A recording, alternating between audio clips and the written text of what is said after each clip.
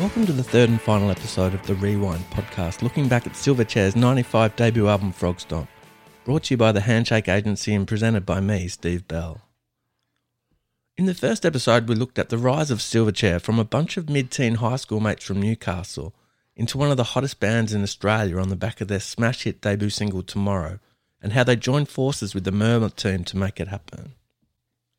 In episode 2, we explored the sessions for Frog Stomp itself, and how their side stage slot on the 95 Big Day Out tour consolidated the band's position as a genuine force to be reckoned with rather than a novelty act. We left things with Silverchair's debut having just been released in Australia in late March 95 and its subsequent debut at number 1 on the Australian charts, where it stayed for 3 weeks. This is 9 months after their demo of Tomorrow had won the Pick Me competition on SBS TV show Nomad, when they were still called Innocent Criminals. 9 months. The 3 band members were still 15 and had already topped both the Australian single and album charts with their debut releases.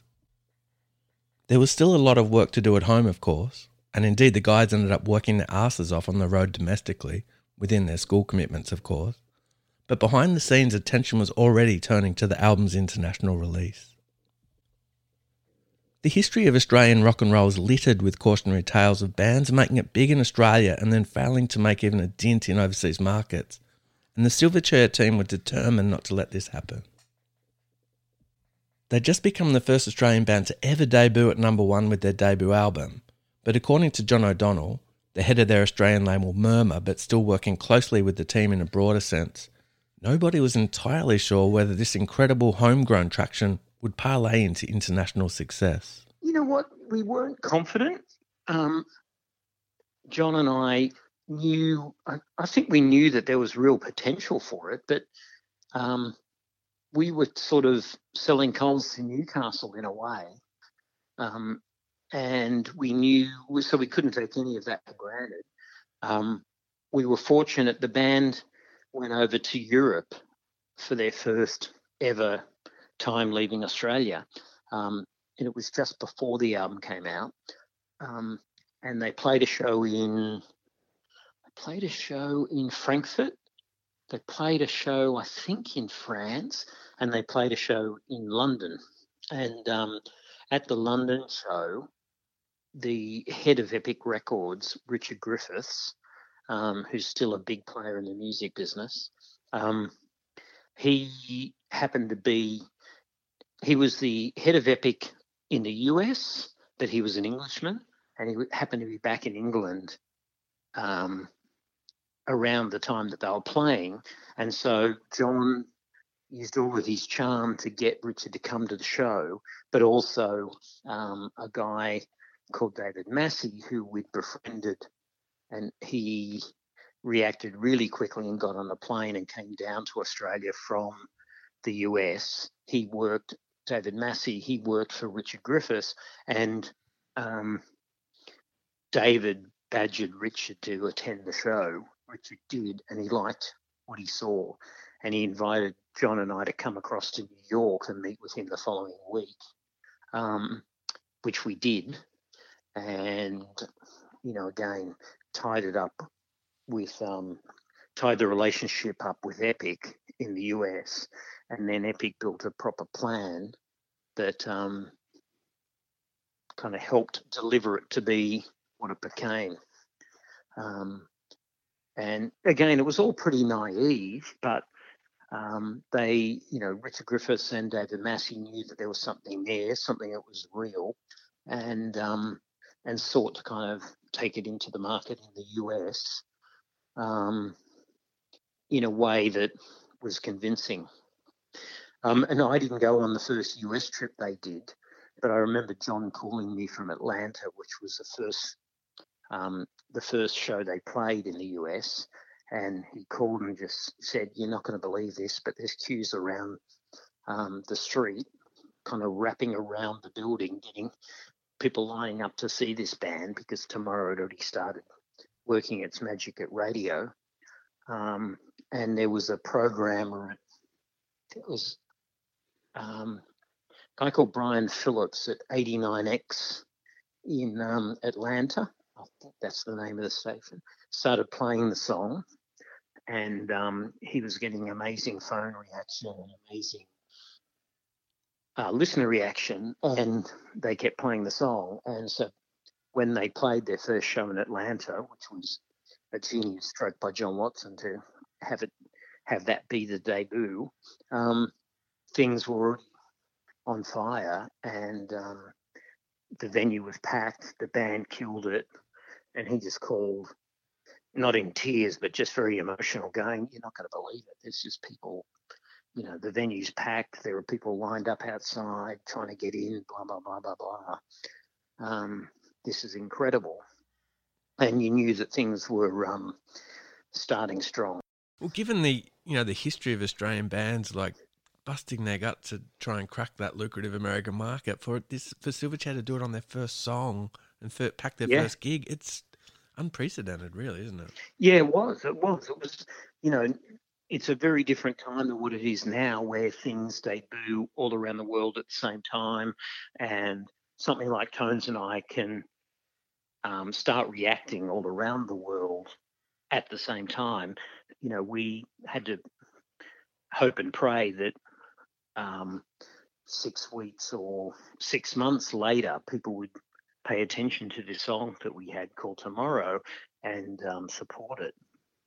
So it was many, many months after it had been a big hit in Australia, and there was still no particular reaction happening overseas.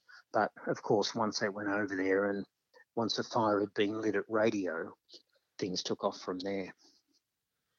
So it was incredibly exciting. I'd never been to the US until I went over to meet with Richard Griffiths ahead of the release of the album and ahead of the release of Tomorrow.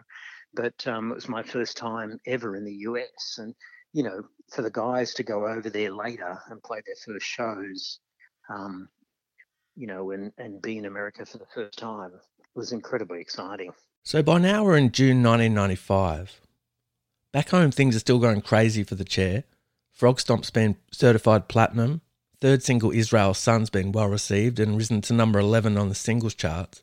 And the band had played some raucous festival and headlining gigs around Australia, which were only getting wilder and wilder. And as swimmingly as things were going at home, it was really starting to bubble in the States as well, in a really organic manner. John Watson, who'd helped sign the band to Murmur and by this stage had left Sony and transitioned formally into the role of Silverchair's manager, which he'd make his own, had experience trying to break bands like Midnight Oil in the States, but was still surprised at how much traction Silverchair were able to make with both their first single and their first album, which came out in the US on the 19th of June 1995. We should remember at this juncture that the version of Tomorrow about to dominate radio in America, it would not only top the Billboard Modern Rock Tracks chart and the Album Rock Track charts, but was the most played song on American modern rock radio for the whole of 1995, was actually the third version of the song, the one sped up by Kevin Shirley after they recorded it like a dirge in the album sessions, as distinct from the demo version submitted to Pick Me and the resultant chopped down Triple J version which took Australia by storm. There was also a shiny new US film clip for the song, instead of the one made by Robert Hambling as part of the Pick Me prize, and this also gained the band a lot of traction on MTV. Here's John. Sometimes the right song comes along at the right moment in time and it just strikes a chord. And Tomorrow was that song. It was the most played song on modern rock radio in America in 1995. And it was hugely reactive. The band was selling out 3,000 capacity, 5,000 capacity venues in minutes. The first time we took them to America, the thing that we did that, in hindsight was a good move was most people go to America and they play LA and New York and they do sort of quite sterile showcases for audiences that have seen it all and are hard to impress, right? Half full of industry people with their arms folded. Based on our Australian experience, we thought, we want people to see the audience. We want them to see the connection this band's making with fans. So there were 3 radio stations in America that, for various reasons, had discovered the song. One of them was in Atlanta, where the programmer had been brought to Australia on a junket to see the Cruel Sea play. And he'd come down, wasn't that impressed with the Cruel Sea, but heard Tomorrow on the radio, took a copy back and started playing it, a station called 99X. There was another station outside of Detroit where the sister of one of the guys that worked on the radio station happened to be in Australia and mailed him a copy of Tomorrow, and they started playing it. And then there was a contact that I had who had done us a favour and put the song onto a compilation CD that used to be distributed with trade magazines. And it got picked up off that and played it in Chicago. So when the band went to America the first time, they only did gigs in Atlanta, Chicago, and Detroit because that was where they had airplay. And we drove up to the first gig in Atlanta, which was like sort of the equivalent of the Metro, I suppose, the Tivoli in Brisbane, or would have been the Hi-Fi Bar back in the day in Melbourne, something like that, about 1,000 capacity. And there was a line stretching down the front of the venue, up the side of the venue, and around the back of the venue for this gig. There were 1,000 people queued up at 4 o'clock in the afternoon to come see them play. And that was the exact moment where I knew that what had happened in Australia was going to happen in America. We all did. It was incredibly exciting and a bit overwhelming, really. And from that point forward, the extraordinary moments were thick and fast. They played on the awning of Radio City Music Hall as at the start of the MTV Awards, as all the limos were pulling up underneath. They supported Red Hot Chili Peppers at Madison Square Gardens. They played Saturday Night Live, and those are just New York memories. There was a lot of success, and meanwhile in Canada it was probably twice as big per capita, and it really struck a chord. The only unfortunate part, though, was that the band was never able to, because they were still at school, they could never really tour the whole of America in the way that they'd been able to tour in Australia. So, most of America still only knew them as the band on MTV. And that definitely hurt in the long term. People in America still sort of largely remember them from Frog Stomp and Tomorrow, even though the second and third albums both went gold. And Diorama has a big critical following, and Straight Lines did okay as well on radio. They're still largely thought of as the Frog Stomp band in America because they weren't able to put down the same roots due to their inability to do the touring because of the age and schooling. But it was still an amazing experience. And it's 50 separate markets there in a way too, isn't it? Which makes it even harder. It certainly was then. Radio was localised. Press was localised. It's totally different. We're literally talking pre-internet. Or at least pre many people having the internet. Even by the second record, you were into sort of dial-up modems and stuff. But in 1994, 95, the internet was still something that was largely just existing on university campuses. They still sold. It was well over 2 million copies just in the States alone, which is almost unprecedented for an Australian rock band, especially for a debut. It's a remarkable story or achievement. Yeah, and it could have been even bigger. Shade got added to a couple of radio stations in Seattle in particular, I think in Portland as well. And it was a number one call-out song, number one most played song, and the album went through the roof off the back of that song. But Daniel never really loved the lyric of that song. I think all the band, it wasn't their favourite song on the record. So they didn't want it released as a single. There's always, every band's like that on every record, right? There's going to be a song or two that afterwards they go, I'm not so sure about that one. Shade was that song on Frog Stomp. And so we had to lobby the record company not to work it as a single, which, to their credit, they yielded to the band's wishes. And had they sort of gone after that song, it probably would have done another 1 million or 2 million copies. It was, that was a big single that was just completely left on the shelf, out of respect for the band's wishes. So the team's eye is still firmly on the big picture because, trust me, you don't often hear people being so blasé about leaving a couple of million album sales on the table. And for the band, in the meantime, things just seem to be getting more and more surreal. Like all kids who dream of making it big as rock stars, they knew that America is the place to be. But, as the band's drummer Ben Gillies explains, not even in their wildest delusions did they conceive that things could move so fast so quickly, and that their long-term fantasies of rock and roll domination would come to thrilling life before their very eyes. Yeah, the US thing was definitely surprising. And it's one of those things as well where you think, like, when you're 14 years old and you think about America, it just feels like it's so far away and it feels like it's so impossible. So, you know, to have those kind of feelings, and then, like I said before, just 6 months later, you're kind of over there playing shows. It's pretty unreal. But yeah, but when you're doing it, you just do it. You don't think, you know, you don't walk on stage thinking like, oh my God, I'm in America. You just walk on stage. There's another show, and you want to put on a good show, and that's it. You know. But yeah, look, we were really lucky, and you know, I think the way it all kicked off was there was a radio executive out here, some station in Atlanta called 99X, and he was the guy. I'm not sure what his name is, but he apparently heard the band on the radio, grabbed a copy of the EP and took it back and started playing it. Like, you know, no one prompted him to do it, or you know, he wasn't being paid anything, or there was no reason. He just liked the music and started playing it. And the fact that it happened like that, I think it was, you know, that kind of makes me happy. It was really organic and really, you know, really was just from the ground up. There was no kind of crazy promotion, or no, you know, there was nothing. What didn't have to be really pushed. It was just something that kind of, you know, the seed was planted. After that first small but encouraging handful of shows in America, the band also played the Roskilde Festival in Denmark and some European showcases in France, Switzerland and the UK.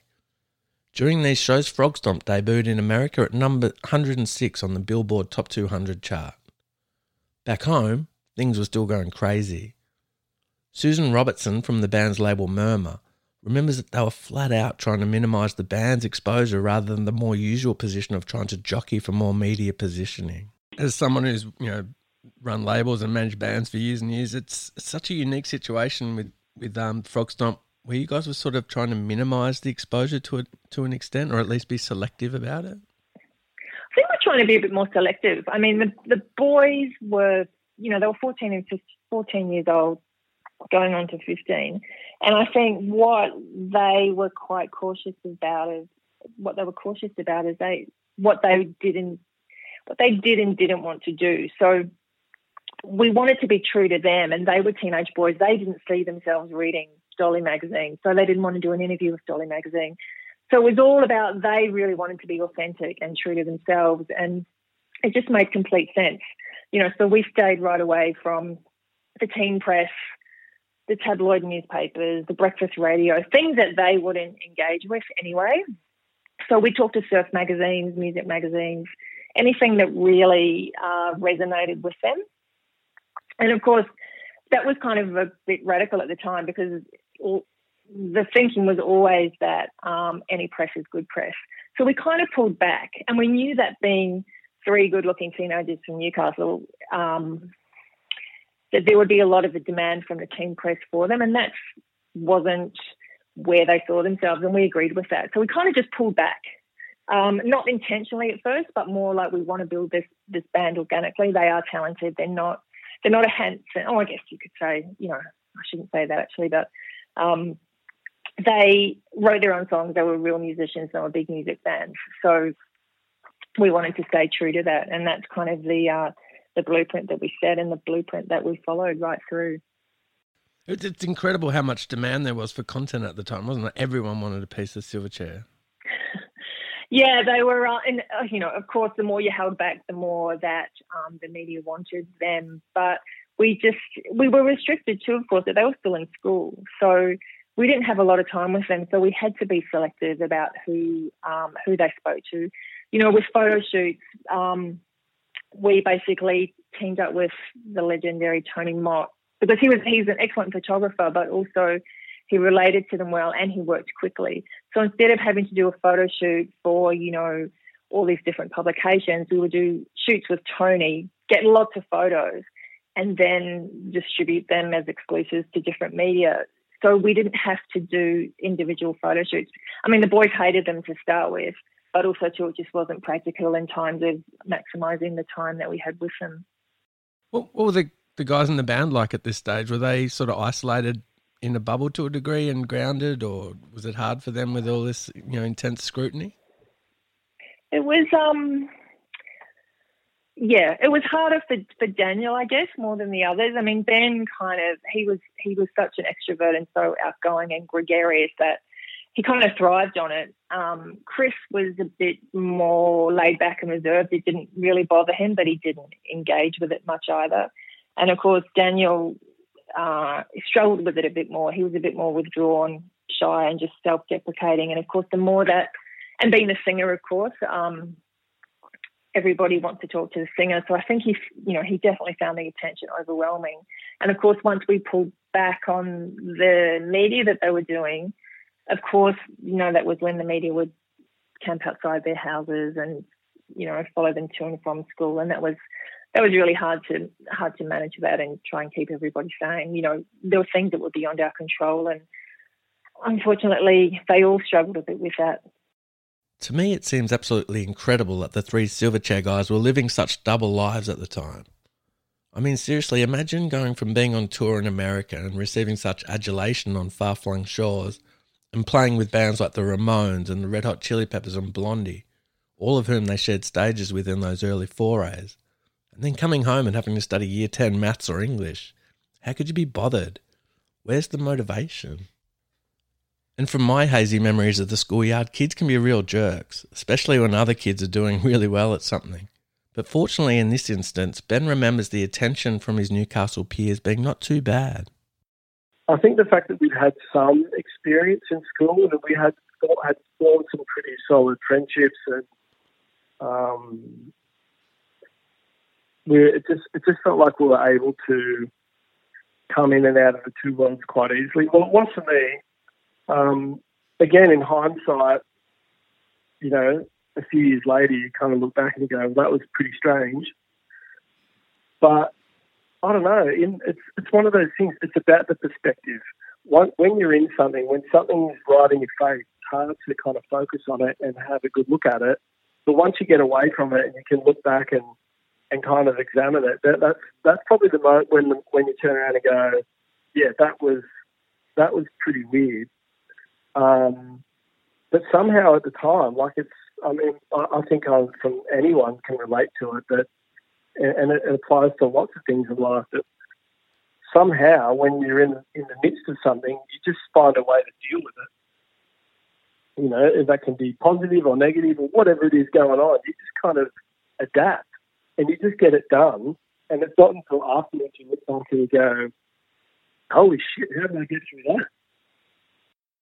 that? Did it even help in a way keep you grounded having that old life still?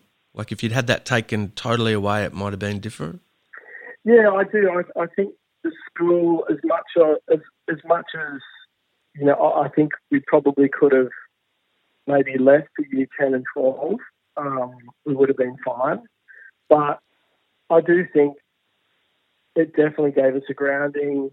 And a lot of our friends too, like a lot of the friends who I'm still friends with to this day, some of my best friends, they know you for you.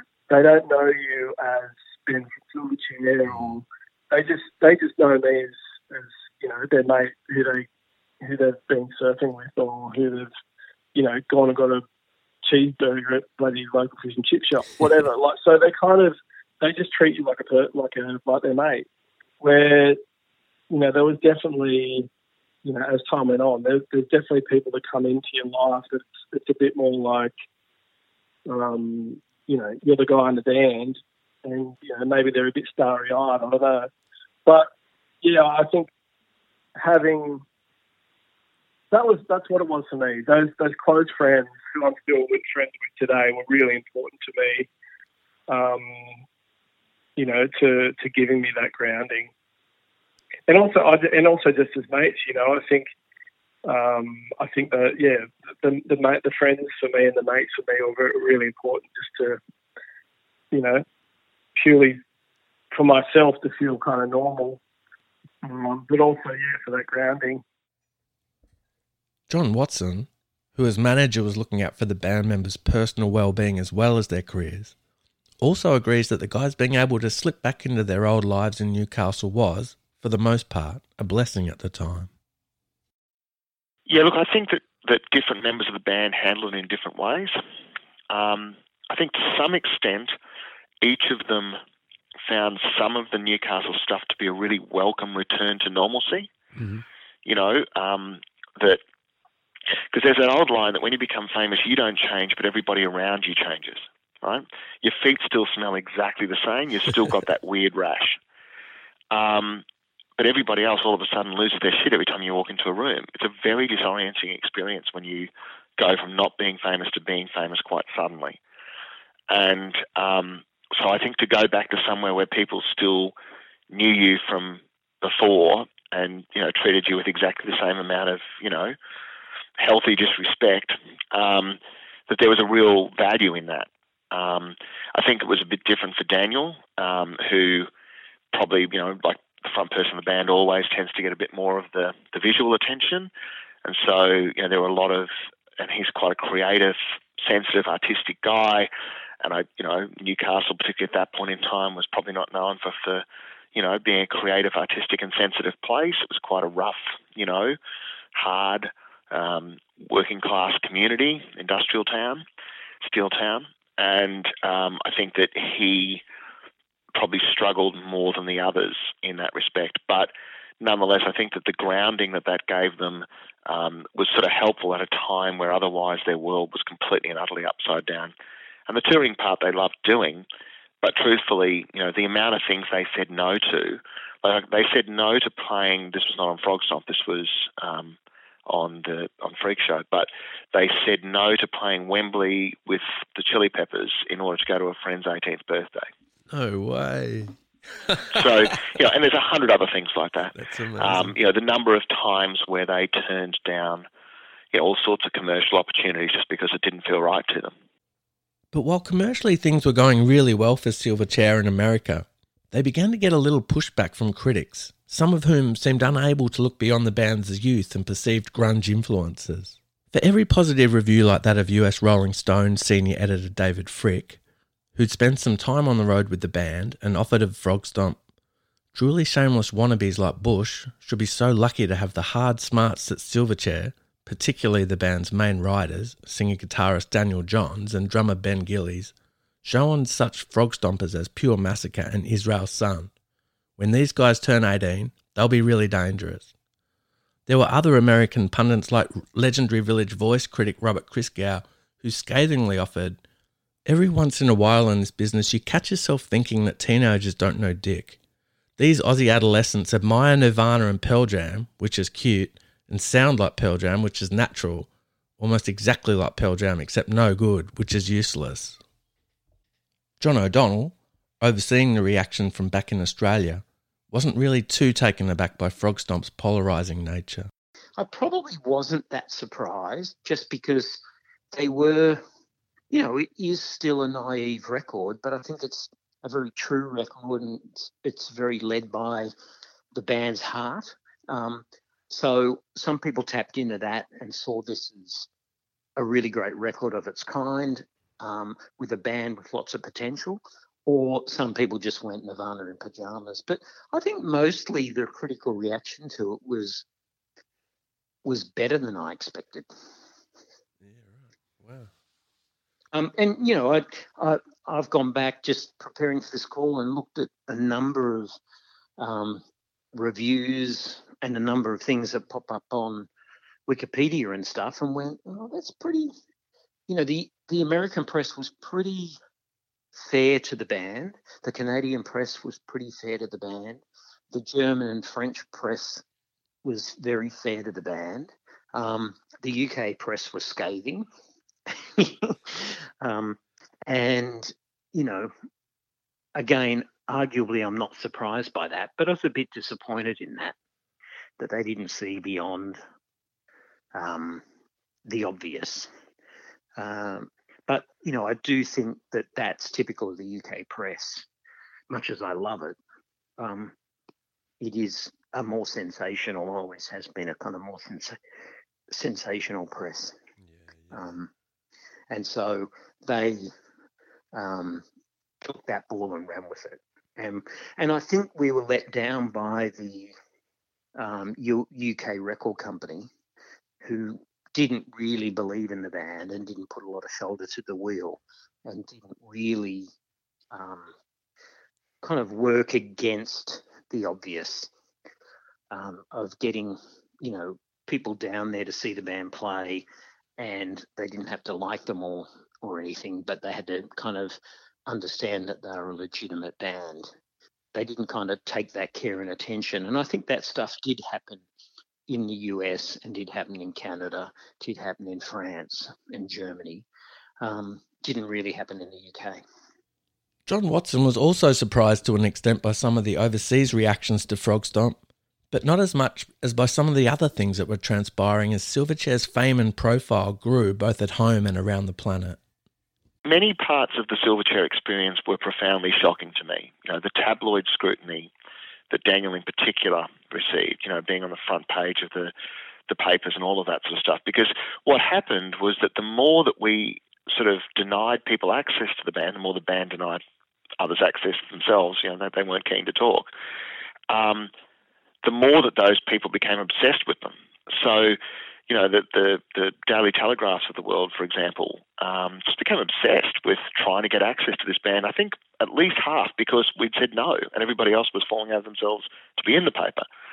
So, they had put paparazzi photographers around the schoolyard and paid off somebody else who'd been at school to tell them which gate Daniel was going to ride out of, and then chased him home through traffic riding on the back of a Vespa shooting photos, and put him on the front page of the paper the next day. At the time, Frog Stomp had sold, whatever it was, 300,000 copies at $20 each, just say. And so they of course, need to say all of that money was going right to the artist, right?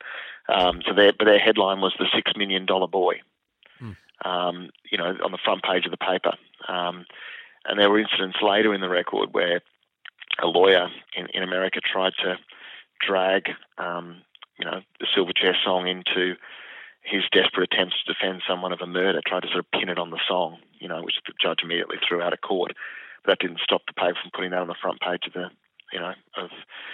of their editions as well, with, big splashy headline, Silverchair song, quote, a script for murder.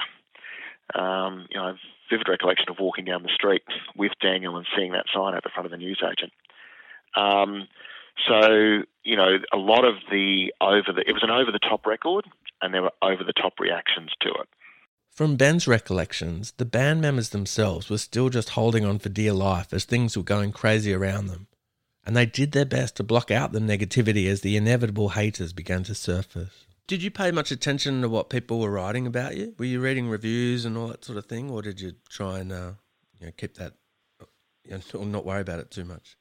I mean, in those early days, I didn't really read any reviews. Actually, even for the albums after Frog Stomp, I never really got into the reviews. Music's a really hard one because it's so subjective, and it really, I think people's tastes really depend on what they're brought up on, and yeah. So I think for someone to come along and kind of critique music, it's a really hard one. Like there's definitely I think there's music that's better than other music, but yeah, it's a hard one. I always struggle with music reviews, and because let's say I'm reading a review of a writer for a magazine, and then let's say he tells me what his top 5 or top 10 albums are, and I look at them all and go, well, they're I wouldn't pick any of those. Then I just don't think it's wise to read. I just don't think it's wise to read reviews. I think as long as the person, the musician or the artist, actually no, sorry, a musician is an artist. As long as the artist is happy with the end result, then it doesn't matter what reviews say, and it doesn't really matter what anyone says. If it's successful, great. If it's not, it really doesn't matter. As long as the person that's writing it and creating it is happy and they're kind of satisfying whatever that creative urge is, then it's a win. So you were sort of immune a bit to all this. There was a lot of criticism of you guys, a lot of, I think, unfair criticism, focusing on grunge perceived grunge influences and your age and things like that. So you didn't let that worry you too much? Oh, look, you know, I think I'm still human. There was definitely moments where, you know, some of the stuff that people were saying and the names they gave the band was, you know, I guess trying to hurt our feelings. Or I don't know why people did it. Australians are classic, you know, and everybody knows this. We're a classic nation of the tall poppy syndrome. You know, I don't know. I've never really understood it. It's funny when you go to the US, right? Like Americans, like they really celebrate success. Like one of the, you know, if one of their own is successful, like they all kind of band around them and they're, you know, they're really happy for them. But yeah, in those early days, people were definitely, you know, it was black and white. There was I felt like the band was very polarising. There was no real in between. There was either people just loved us or they were like, nah, fucking hate Silverchair. I actually remember even when the internet first started really coming online, you know, and it wasn't easy to start a website. You know, you couldn't go on a GoDaddy and just get a website and then go to, you know, I don't know, Squarespace. Is Squarespace? Yep. Squarespace. Yeah, you couldn't just get a domain name, go to Squarespace, have a website in, you know, an hour. You know, you really, in those early days of the internet, you really had to work hard to get internet, you know, to get a website up. You know, I reckon there probably was only a handful of people that actually knew how to do it. Anyway, someone went to great lengths to start an I Hate Silverchair website page. You know, and when you see stuff like that, you're just like, oh man, like, you know, really, are you really going to take up this much of your energy to create something like this?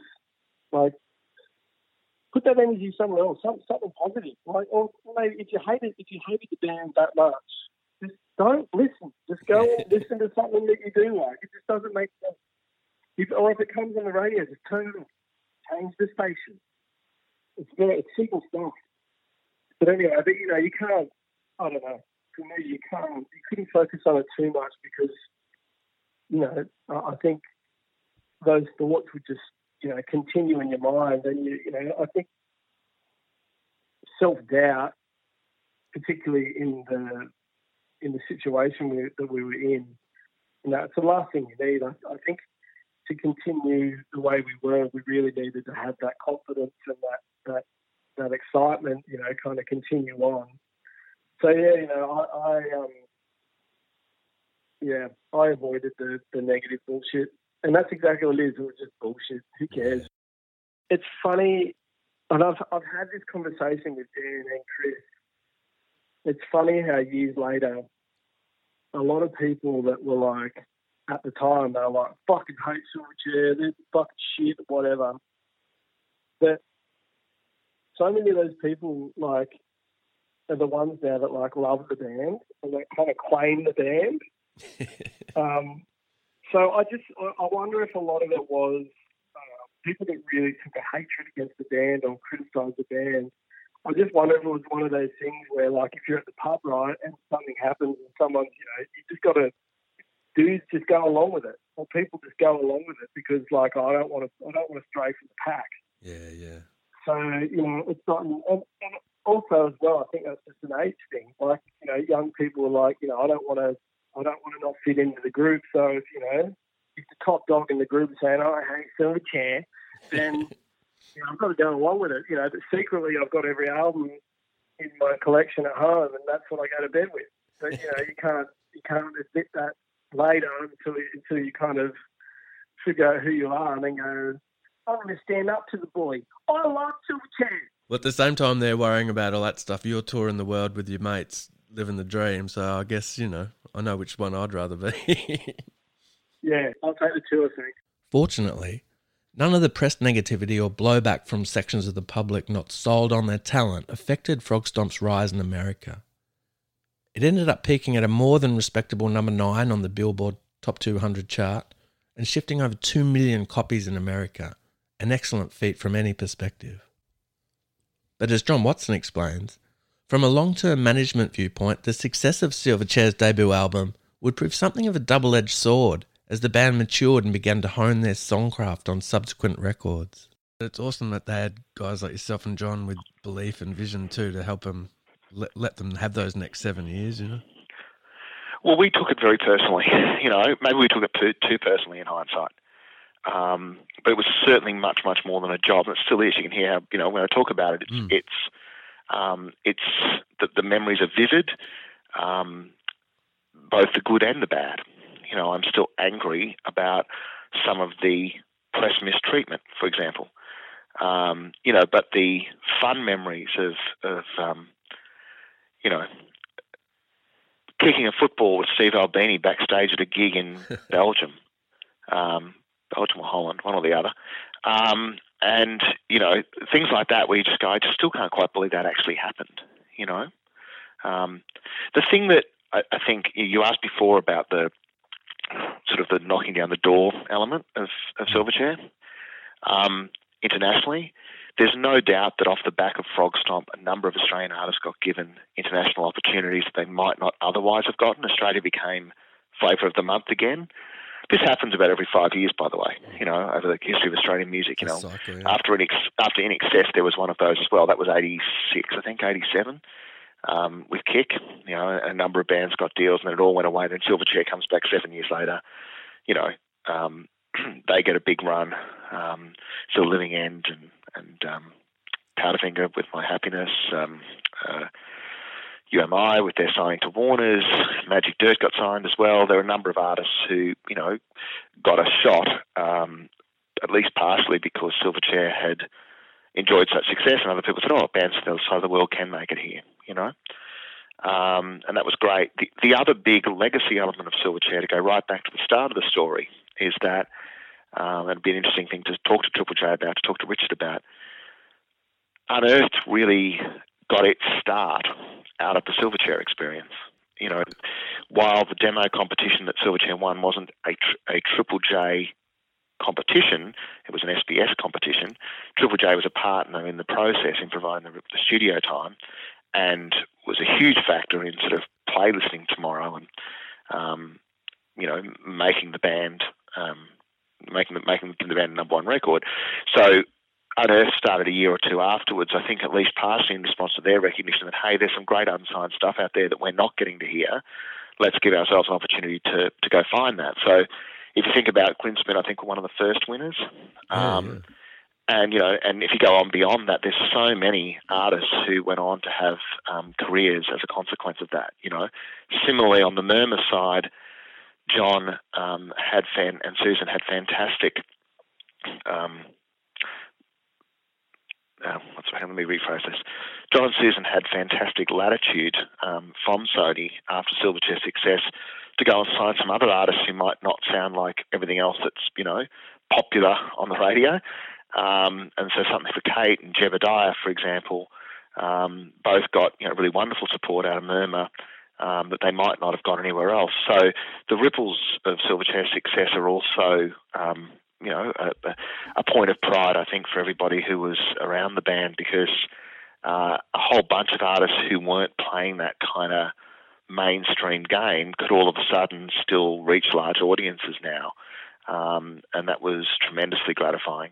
Ben Gillies, who with his mate Daniel Drons wrote the bulk of Frog Stomp as well as obviously playing on it, also has predominantly positive memories of his band's first proper recorded foray.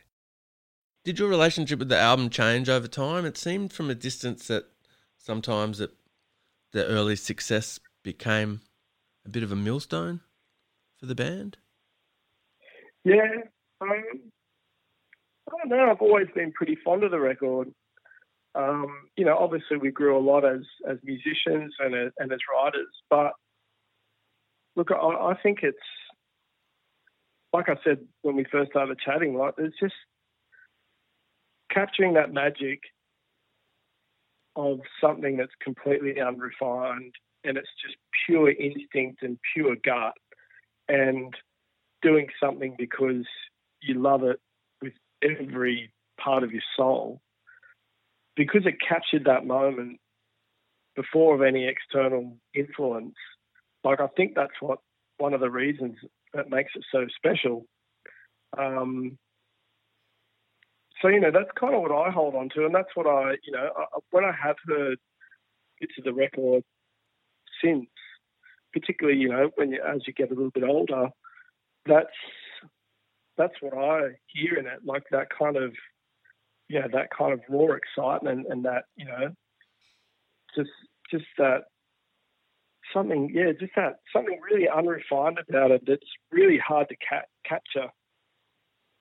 So, yeah, no, man, I love it. I think, and I'm really thankful as well, like, if it wasn't for, the song Tomorrow, and if it wasn't for that record, I honestly believe, like, Dan and Chris and my life would have been extremely different. So, I count my blessings all the time, that we struck when we did, and we had the songs that we did at that time. And, I think we're very lucky, and I'm very thankful. Yeah, fantastic. It really did give you an amazing platform for which you jumped off and had your incredible career. Yeah, man. I mean, look, we definitely still had to put in the work. Like, it does, what you said was perfect. Like, it was a platform. It gave us the opportunities to kick on afterwards. But we definitely had to work hard. And, the touring, as fun as it is, it can be really tough at times. And, I wouldn't change a thing though. But yeah, it's to be in a group with two of your best mates and creating music and touring and recording and everything that comes along with it. Like, it's, it's important that you stop and you're thankful for that stuff, because, not many people, there's a lot of people out there doing stuff that prefer not to be doing. So to be able to do what we love, and as a career, like, it's fucking awesome. Well, so far we've mainly looked at how Frog Stomp went ballistic in both Australia and America. It also went well in most territories around the world, but it stalled at number 49 in the UK, largely due to, as we heard earlier, some unsympathetic press and a less supportive label. John Watson is quite pragmatic about Silverchair's initial lack of success in that part of the world. The UK was never an easy market for them, but it never really was for popular Australian bands. They tended to be quite cynical about that kind of Australian music, I suppose. They're quite happy if you were a disposable pop act, and they're quite happy if you were something that was way too cool and underground and edgy for Australia to understand, that required their much more refined palates. Nick Cave, whatever. But if you're in the middle, if you were Midnight Oil or even In Excess or Crowded House, didn't break there till their third album, and even then it was the fourth single. So the UK was always weird. But Germany and France were very responsive. Holland was great. Canada was amazing. Brazil became one of their best territories. That was a little later in their career. But yeah, they made genuine international inroads, which belied, the probably the expectation of what you could achieve for a band that was still, bear in mind, everyone else was out there touring 40, 50 weeks a year, doing all the radio interviews, doing all the TV interviews. This band's refusing to do 95% of the media that comes their way. They're only touring during school holidays, and they're still having this success. So it was a very unusual situation. In the 80s, bands, you could get 2 or 3 albums to break through. You look at Picking 100s and Collectors or Gurus even. They had a couple of albums out before that, In Excess, Oils. Did Silverchair change that, do you think? Like, with their immediate success, was there all of a sudden an expectation that bands would break through quicker? I think there have always been bands that come out of nowhere. Men at Work came out of nowhere and were massive around the world. Yeah, so I think there's always been, if you've got that song, if you've got Tomorrow, or you've got Who Can It Be Now and Down Under, then you can set the world on fire, And I think that sometimes it takes artists a little while to get to the point where they're writing those kinds of songs, I think it's easier to acclimatise if you to have the U2 kind of career growth, where you step up one rung on the ladder with one album, then you step up the next rung with the next album, and the next rung with the next album. By the time you actually get to the point where, people are screaming when you walk down the street, you're 4 or 5 albums into your career, you're 10 years into your career, you've had an opportunity to acclimatise. There's a fantastic book by Bill Zimi about U2 called U2 at the End of the World, and it covers the whole kind of Zoo TV era of the band. Anyway, Pearl Jam are supporting U2 in Italy from memory. And Bono says to the guys writing the book, he says, talking about Pearl Jam, he goes, "There's nothing sadder in life than to receive something before you have a chance to develop an appetite for it." And I've often thought that in many ways was a description of the Frog Stomp experience as well. The things that gave the band the greatest joy were things like meeting Korn, who were then a brand new act that no one knew about. And they just thought they were fantastic, and they loved them. I'm talking about the very, very first Korn record, long before they sort of, became popular. For Daniel, it was meeting Steve Albini. Things like that were real bucket list stuff for them. Watching Soundgarden side of stage at Reading was another one. These were all amazing experiences, but a lot of the other stuff that the other people might have thought would be the fun part of it, they hated. The MTV Awards of the world, the ARIA Awards of the world. This was not why they got into this in the first place. John O'Donnell agrees that in some regards Silverchair's massive early successes did become a millstone for the band, as they flourished into the expansive musical outfit that would soon bring joy to so many. It seems in a funny way that everything that you guys were trying to prevent happening in Australia, it sort of did happen in a way in the States though. Like they did tend to get lumped with that teenage grunge kids thing, even though their career was amazing, they still had that bit of a millstone. Yeah, look, it did, but again, we knew that the band had the stuff that would continue to go on. Look, some of the people at Epic Records didn't think that they would have a second album, didn't think that they would have a third album, but again, shrewd management by John, I think, put everything in place for them to take every step of the band's career really seriously. So the fact that the second record, Freak Show, sold 700,000, I think it was, maybe it was over 1 million, in the US, again, proved that there was something real there. And yes, they got a lot of Nirvana in pajamas and stuff, but right back to the first big day out in Sydney, back in early 1995, before the album had been mastered or released or anything, I took David Frick from US Rolling Stone to the big day out, and his mind was blown by what he saw.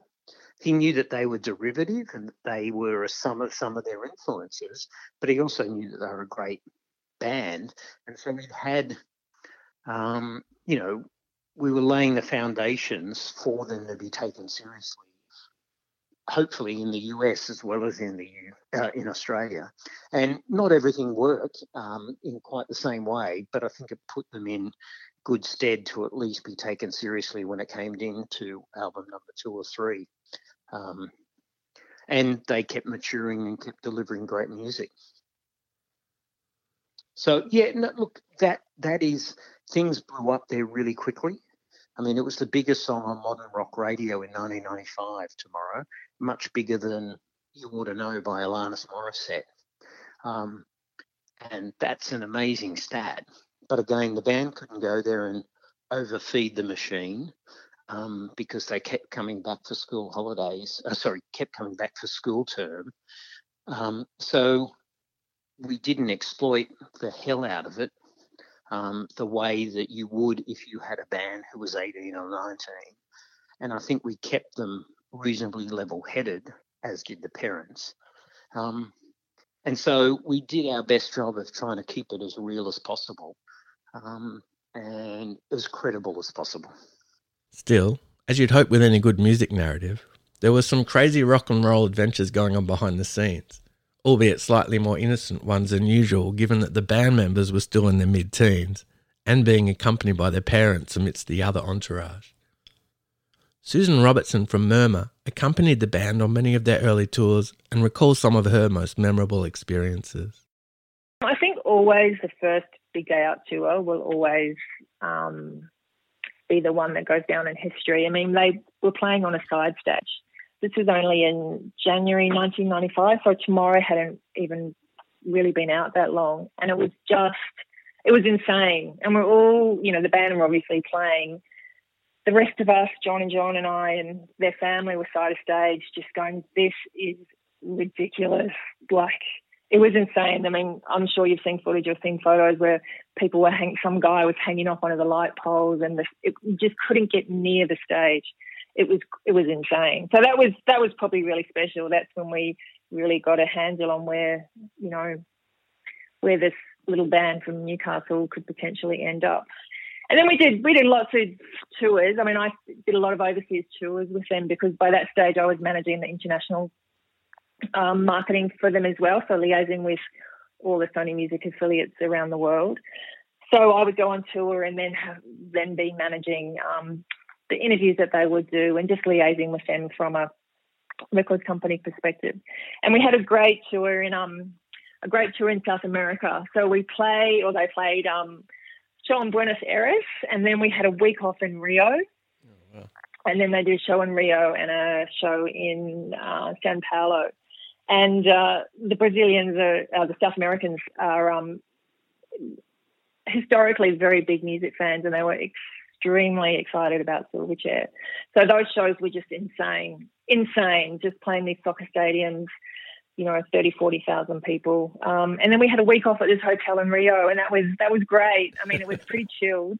There were still people, lots of bands at the hotels, and we couldn't leave the hotel really without a bodyguard and an interpreter. But we went out for dinner and we did lots of sightseeing and played tennis by the pool, and that was pretty cool. That was a pretty special tour. And that South American tour was just crazy. On the same bill as the festivals that they did was the Sex Pistols.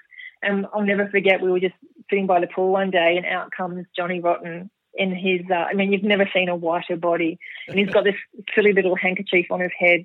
And Glenn Matlock is wearing these leopard print sluggos. It was, we were just like, huh?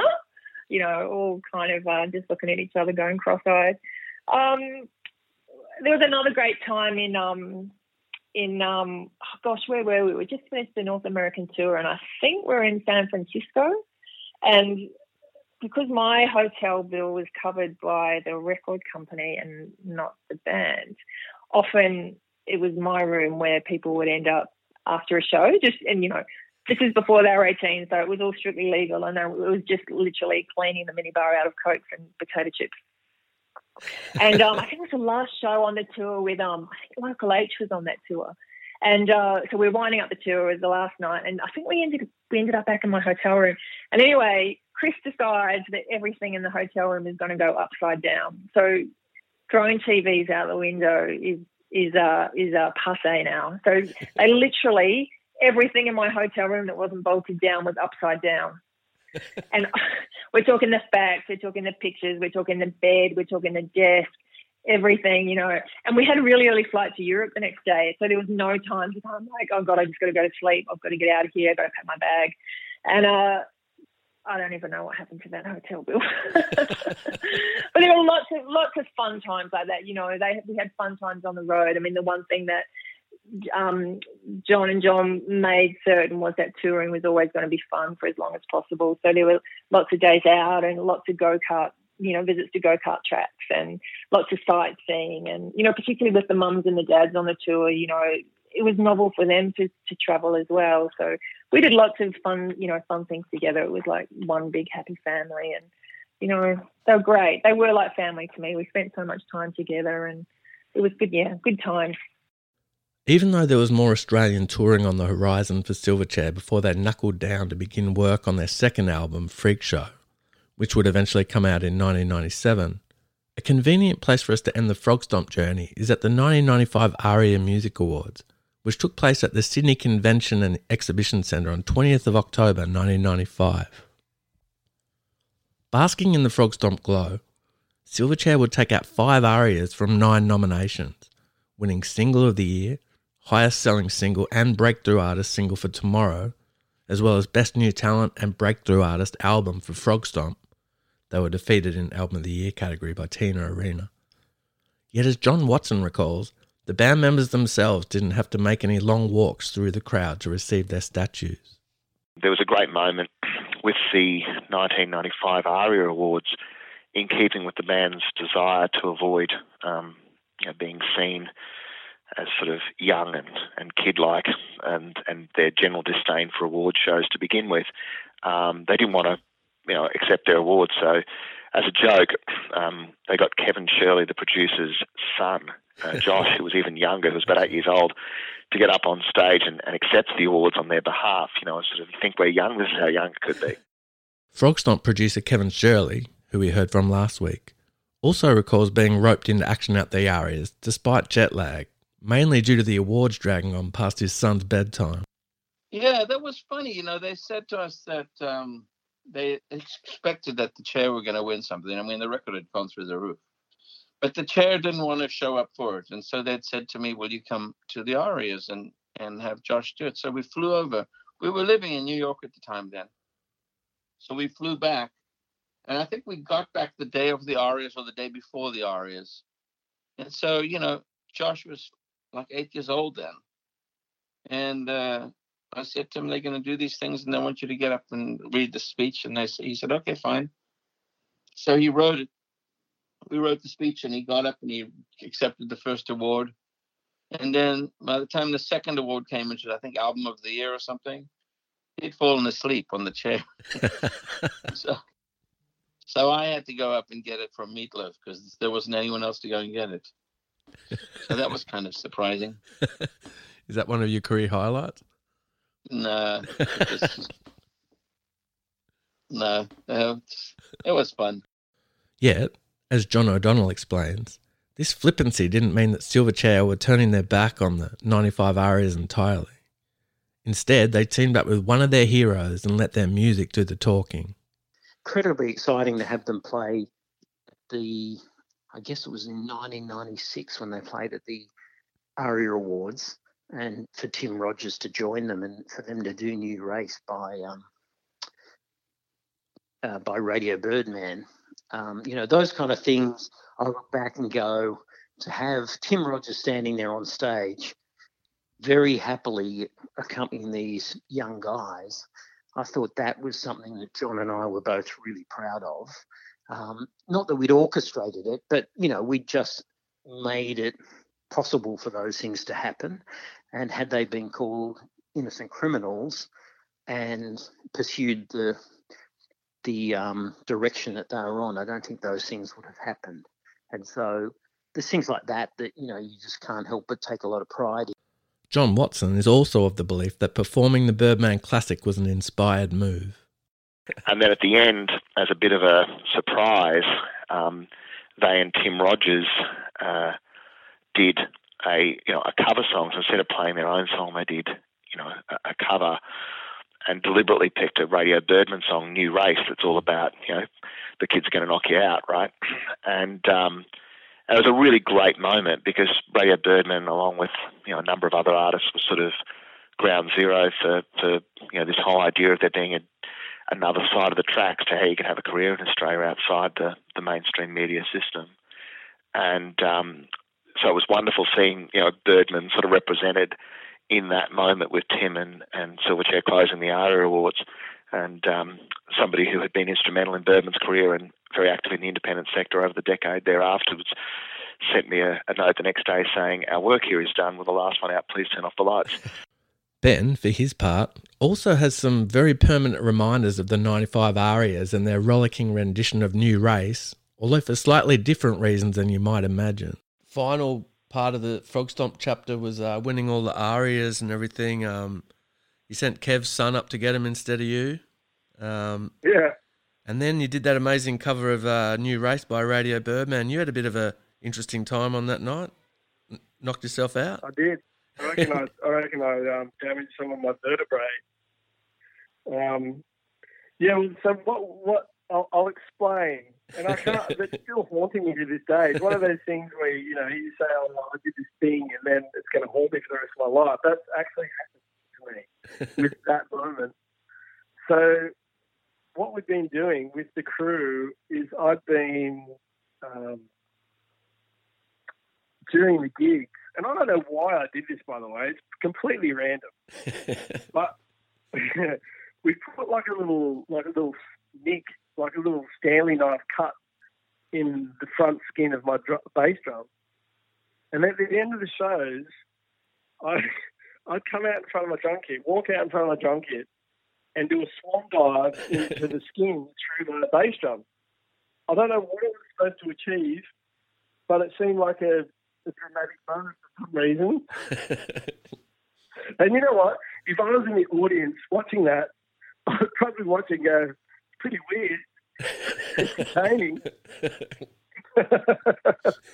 So,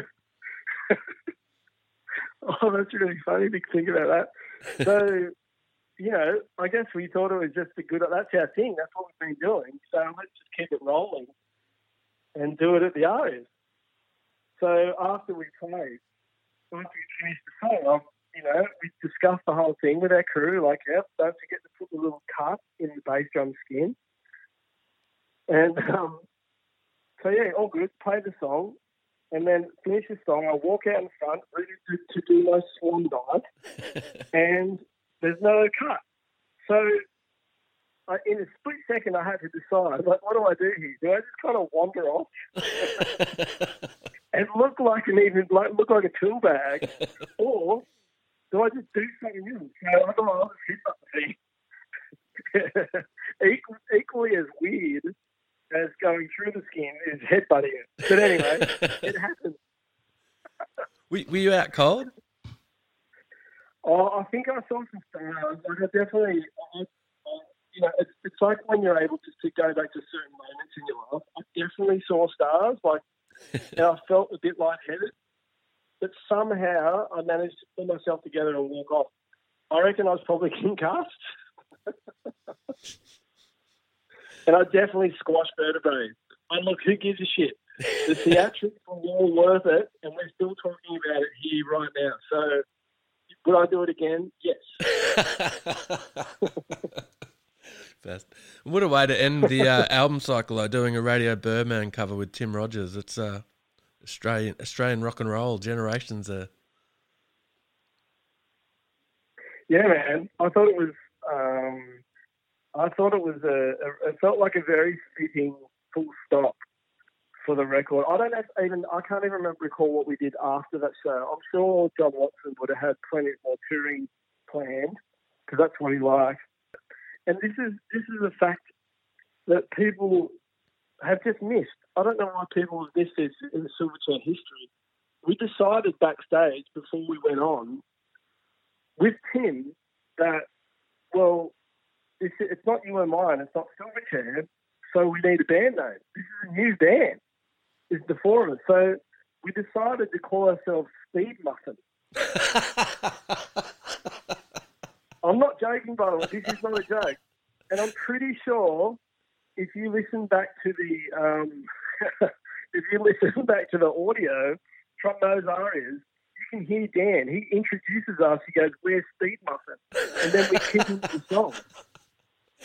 Oh, God. That's a terrible name. Yeah, Speed Muffin. So yeah, that was those really odd things like headbutting a bass drum and calling the band Speed Muffin.